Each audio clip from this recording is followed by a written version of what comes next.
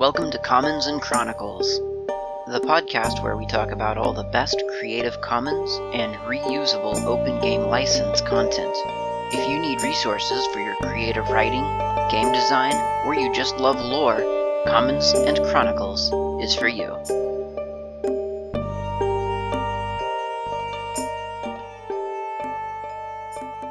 You're listening to Commons and Chronicles. My name is Klaatu, and in this episode I want to continue my look at the Edgar Rice Burroughs series about Mars, the Barsoom novels, or you may have heard them called the John Carter novels. In this episode I want to talk about the White Martians. White Martians, their skin is not completely white. It is the one similarity that it bears to Earthling terminology is that it means that the skin is whitish pinkish. At a glance, they appear to be blue-eyed, blonde-haired humans. Upon closer inspection, you might find that the White Martians are actually bald. Their bodies are entirely hairless. We are not 100% sure why that is, but they're a little bit unique in some ways. I mean, in other ways too. So they're hairless, but they always wear the wig. Of all the races, they're the only ones who bother wearing clothes. So we're not really sure whether that's a cultural thing or whether somehow they became hairless and felt maybe weak because of it and had to put on some clothes. I'm not sure. But part of their robes and I think possibly their wigs is that they are part of a kind of a cultural religious cult known as the Holy Therns. There are other White Martian groups with different names. So you've got the Therns, you've got the Lotharians, you've got the Aurivar. So you've got a couple of different White Martian sub-ancestries, I guess. And the Holy Therns is an interesting kind of accidental branch of the Black Martian religion that worships Issus. And I say it's sort of accidental because, once again, it's centered around this Valley Dor, V-A-L-L-E-Y, Valley, and then Dor, D-O-R, not D''or like of gold, just Dor, D-O-R. And the Valley Dor, as I mentioned in the previous episode, is kind of the cradle of life. I guess for a real-world analogy, you might think of it as, for instance, Jerusalem. It is this extremely holy and highly contested place. It is holy to warring factions of Barsoom. You've got the Black Martians who actually live there and maintain the place, and then you've got the White Martians who believe that it is a holy place, and that if you go down the river Is towards the Valley Dor, you will find the goddess Issus, and you will find eternal life, and you'll find a paradise. Turns out that there's a bunch of wild beasts like white apes, plant men, all kinds of things that'll kill you. The false goddess Issus herself, who will enslave you and then eventually kill you. The Holy Therns are revered and important members of White Martian society, and they believe themselves to be important to the Black Martian society as well, which is interesting because it is also known that the Black Martian pirates do raid White Martian outposts and airships, and that the White Martians are basically defenseless against them.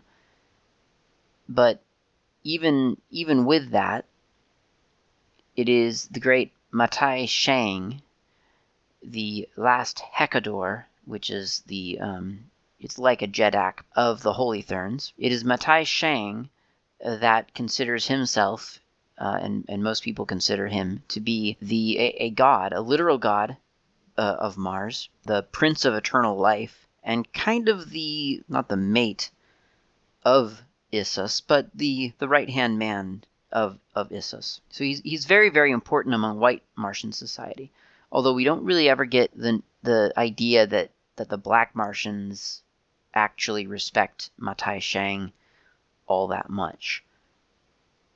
There's a little bit of mutual respect going on within some of the foot soldiers. I can tell, like Thurid seems to have some respect for Matai Shang, But that's after Matai Shang has and Issus have both kind of had their downfall, so I'm not 100% sure how much Thurid actually cared about Matai Shang's supposed station in life versus what he could do for Thurid's own goals. So Matai Shang is important because he is the leader of the Holy Therns. He is the father of the Holy Therns, is what they call him. So he is considered to be sort of a literal god and sort of the highest among white Martians. He's very, very important. He has a daughter named Phaidor, or Phaidor, Phaidor, and Phaidor has to be one of my very favorite characters in the whole series. I'm theoretically a fan of Thuvia, who we'll hear about some other time in more detail, I'm sure. But in practice, Phaidor is kind of the stellar character of the entire series. If you read just the first 3 books of the Barsoom novels, which is the Princess of Mars, Gods of Mars, and Warlords of Mars in that order, then just look out for Phaidor. She is the one character in the book that truly, truly undergoes real change and has an actual story arc.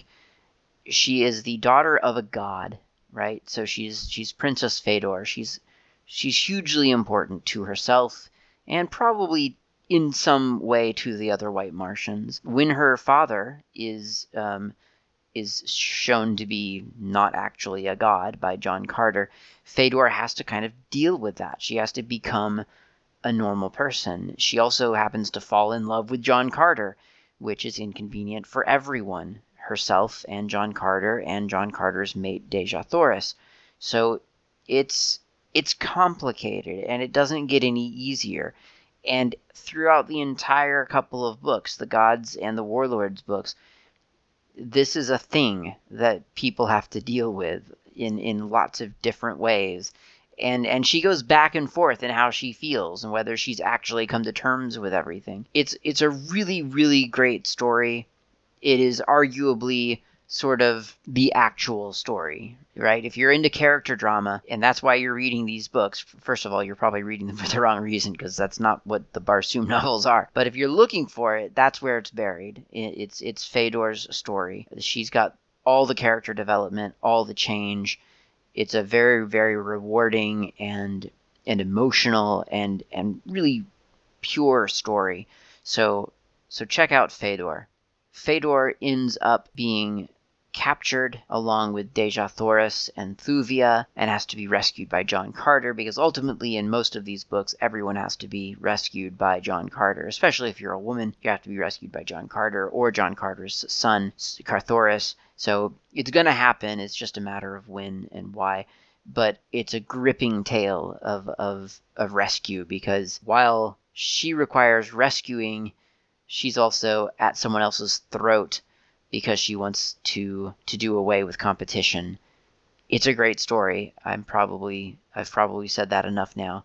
But Phaidor is a pretty capable woman, and she ends up killing Thurid, who is the black Martian Dator who teamed up with her father. She kills him because he's finally gone too far in his ambition, and Phaidor has by that time switched over fully to the John Carter side of things.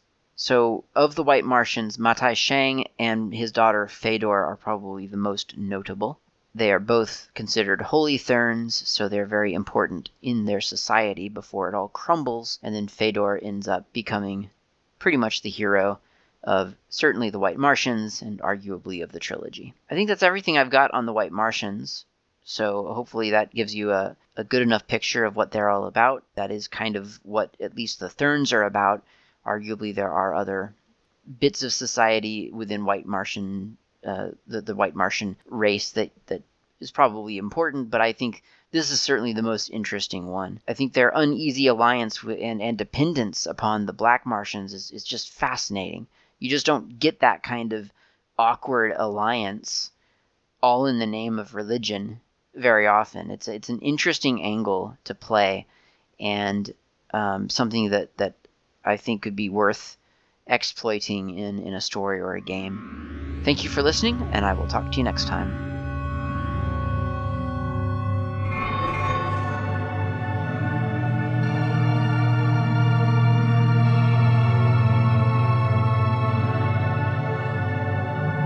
That's it for this week's episode. Thank you very much for listening. My name is Klaatu. You can reach me via email at klaatu@member.fsf.org.